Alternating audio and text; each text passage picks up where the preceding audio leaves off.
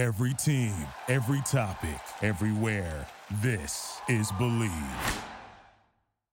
All right, welcome back to another episode of the USC Basketball Podcast on the Believe Network. My name's Chris Penrose. Thanks for joining me.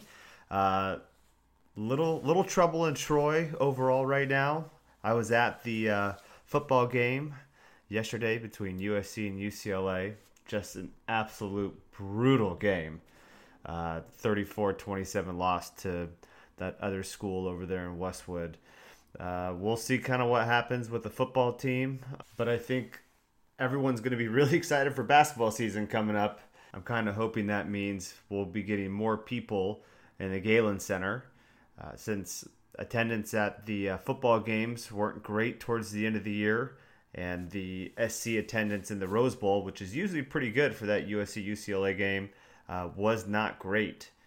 Well, the whole crowd wasn't really there. I mean, it was a pretty somber atmosphere, I would say, for a football game between such a heated rivalry. But on this show, we are going to talk about the big victory against Stetson Hatters from Florida. Came to the Galen Center a couple nights ago. And then we're going to do an in-depth look at Texas Tech, which is going to be SC's next big game and their next big test. It's going to be very interesting to see what happens there. But let's talk about Stetson.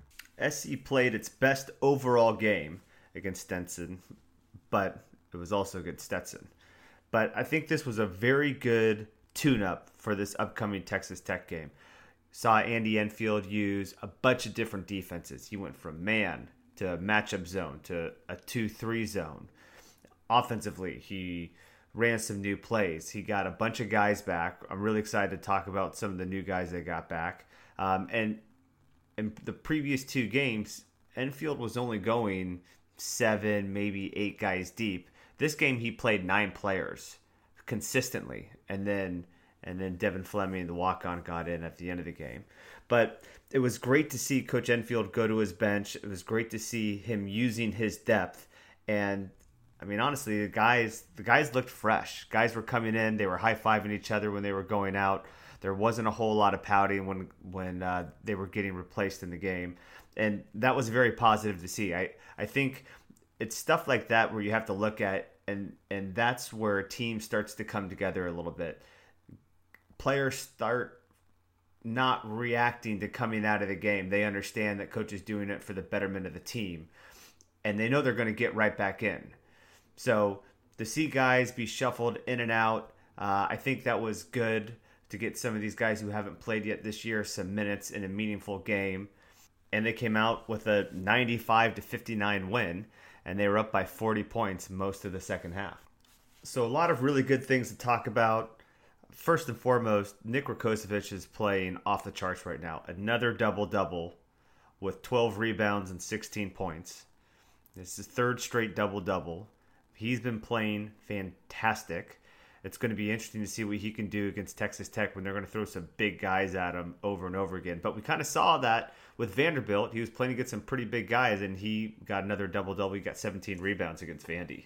So I hope he continues to play well. His back-to-the-basket game continues to get better and better. He's got some great low-post moves. He went 6 of 12 from the field, 4 or 5 from the free throw line. He's hitting his free throws, which is a huge plus when your big guy can make free throws because he's the one that's going to be attracting the most fouls. He stayed out of foul trouble again for the third straight game, only 2 personal fouls. So I'm really liking what I'm seeing from him so far. 2 new guys that came into the fold. Benny Boatwright made his debut this year. Thought he played pretty well. You could definitely tell the first 2 or 3 minutes he was in the game, he was really easing back into the fold. I think he was trying to kind of mentally get back into a real game setting where it's not just practice. There are people in the stands. He's playing against guys he's not familiar with. He actually had a pretty decent game. Went 5 of 7 from the field. 4 of those 5 field goals were 3-pointers. Made both of his free throws. He was the high scorer along with Nick Rakocevic with 16 points. grabbed 4 rebounds. He only played 18 minutes. I think that was good for Coach Enfield to kind of keep his minutes low. I'm sure Benny's going to be in the 25 to almost 30-minute range against Texas Tech. So I was very pleased with what I saw from Benny for his first game of the season. And then Elijah Weaver. I know I've said this probably 4 or 5 times on this podcast, but I'm a big Elijah Weaver guy. I think he's going to be fantastic. And I think he's really going to push Derek Thornton for that starting point guard spot before the Pac-12 season kicks off. I just feel like the game changes a little bit when Weaver's either at the point guard or at the 2. I feel like the ball moves up the floor faster. The ball doesn't hit the ground as much. There's not as much dribbling. The offense is much more fluid when Weaver's in the game. I think he's going to be a rock for this team as they go into conference season and going into hopefully the NCAA tournament. He got 23 minutes, went 4-6 from the field, hit a 3-pointer, got a couple rebounds, made a couple assists. He had 9 points. But I think we're really going to see Elijah Weaver take over that point guard spot, and I think Derek's minutes are going to go down. If you see Elijah Weaver guarding the ball, I mean, he's a big dude. If you're the opposing point guard and you're coming down the floor and you see a 6'5", 210-pound point guard guarding you, that's going to change the way you run your offense. And if Elijah Weaver could continue to put pressure on the ball at half court with his length and his ability to turn the offensive point guard, that's going to take other teams completely out of the flow of their offense. So I think he's going to continue to get minutes as he disrupts the other team on defense. And I know we saw Jerron Brooks play a little bit against Vanderbilt, but he came in, he got 10 minutes, and I think he's going to be a good 4-year guy for USC. He's still pretty raw. He's going to develop, but to see where he was against Vanderbilt and where he was against Stetson, again, I understand it. Vanderbilt and Stetson, 2 completely different teams. I liked what I see, and I like the development that you could see with him, not only just being a little bit more comfortable on the court, but being in the flow of the game. He went 3 of 3 from the field and had some really nice moves in the post. He made both of his free throws. I think these games will be important for him because he'll be able to get 10 to 15 minutes in these games. I think that once the Pac-12 conference starts, we probably won't see a whole lot of Jerron, but I like what I'm seeing when he's getting minutes in these types of games. It might be interesting. I mean, if Nick gets in foul trouble and Benny Boatwright gets in foul trouble, he's really the only other big they have other than Victor. And I think Victor is also very raw. And between those two guys, I mean, I don't know who I play, to be honest, from what I've seen. I think I play Jerron before I play Victor. Not only because of his offense, but I think defensively he moves a little bit better.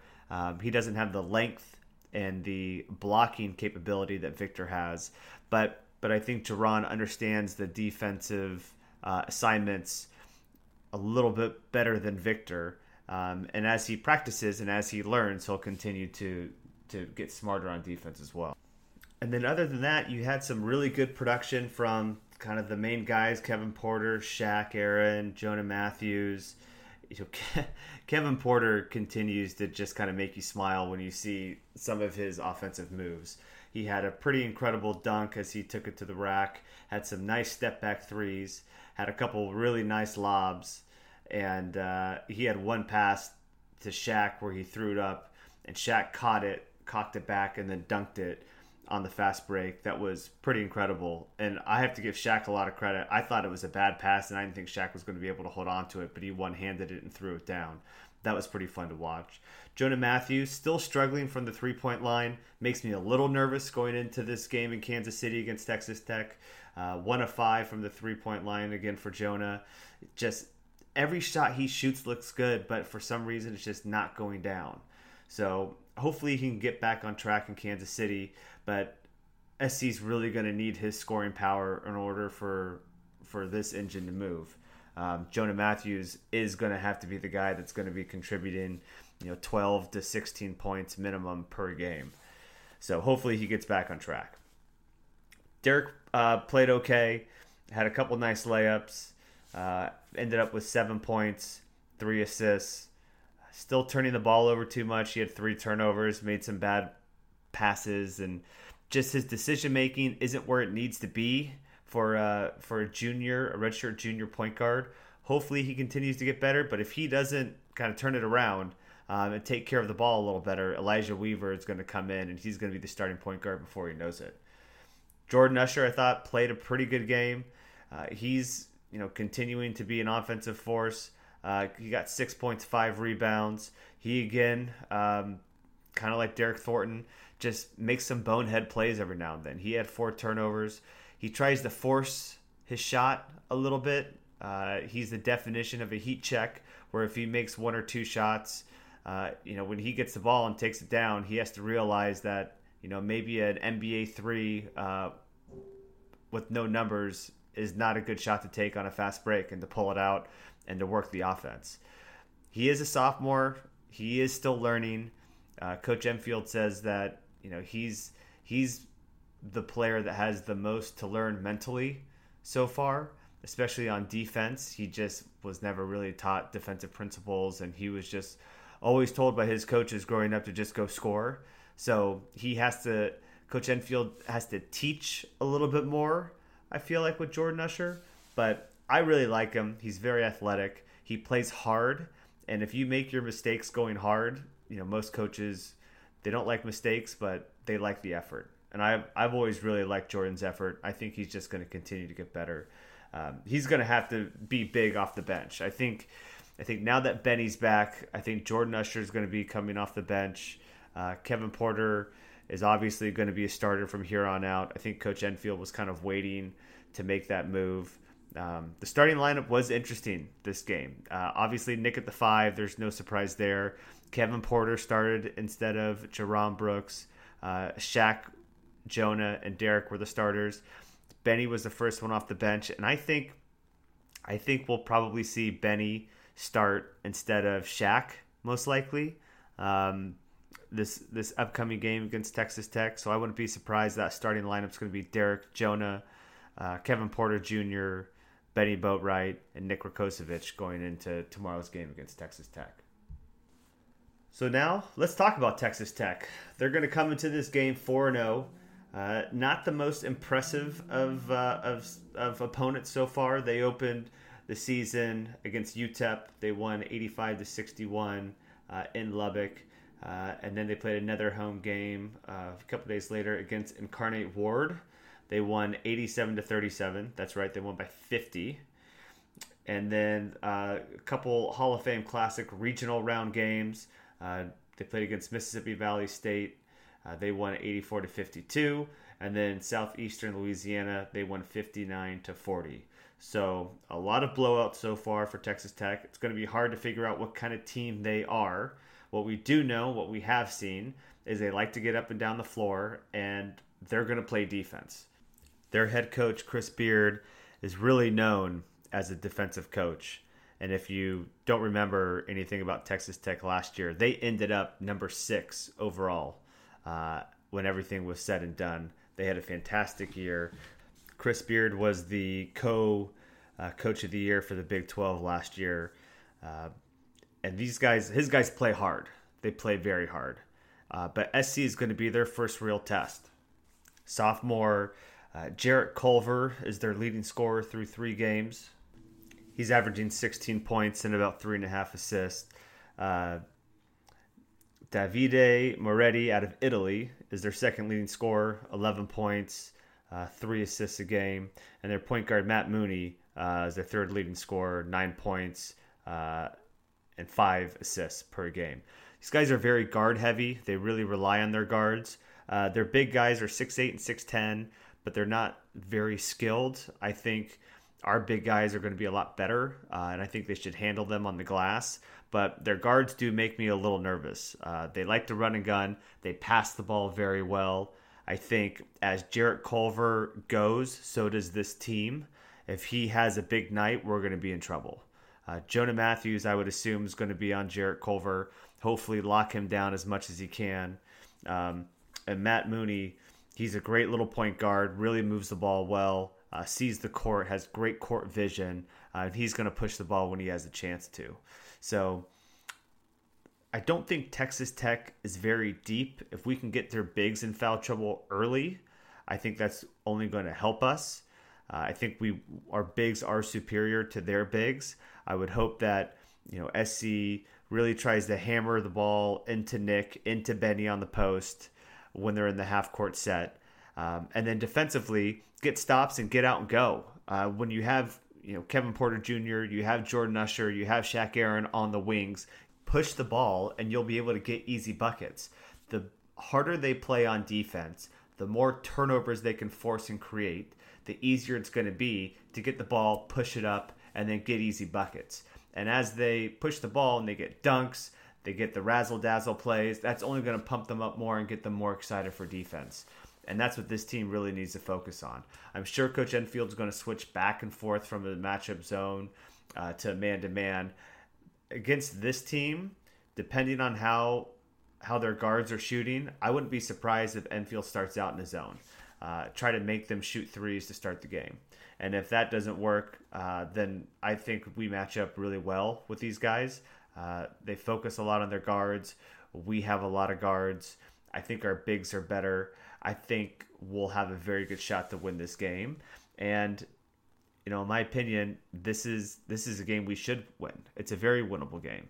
And this Texas Tech team is going to have a lot of hype from last year, but they lost some of their best guys. I think this is going to be very similar to the Vanderbilt game, but now it's a Vanderbilt game when USC has depth. And I think that's going to give us an edge against the Raiders. I'm predicting an SC win, score being 82-75 in favor of the Trojans. So that's it for me. Thanks again for joining me on this episode of USC Hoops on the Believe Podcast Network. As always, any questions, feel free to reach out. I'm at cpenrose10 on Twitter, and then on Instagram, you can DM me cpenrose10. If you like the show, please subscribe. We're available on iTunes, Stitcher, Google Play, TuneIn, Spotify, and iHeart. Rate the show. Let us know what you think. And we'll talk to you next time. Thank you for listening to Believe. You can show support to your host by subscribing to the show and giving us a 5-star rating on your preferred platform. Check us out at Believe.com and search for BLEAV on YouTube.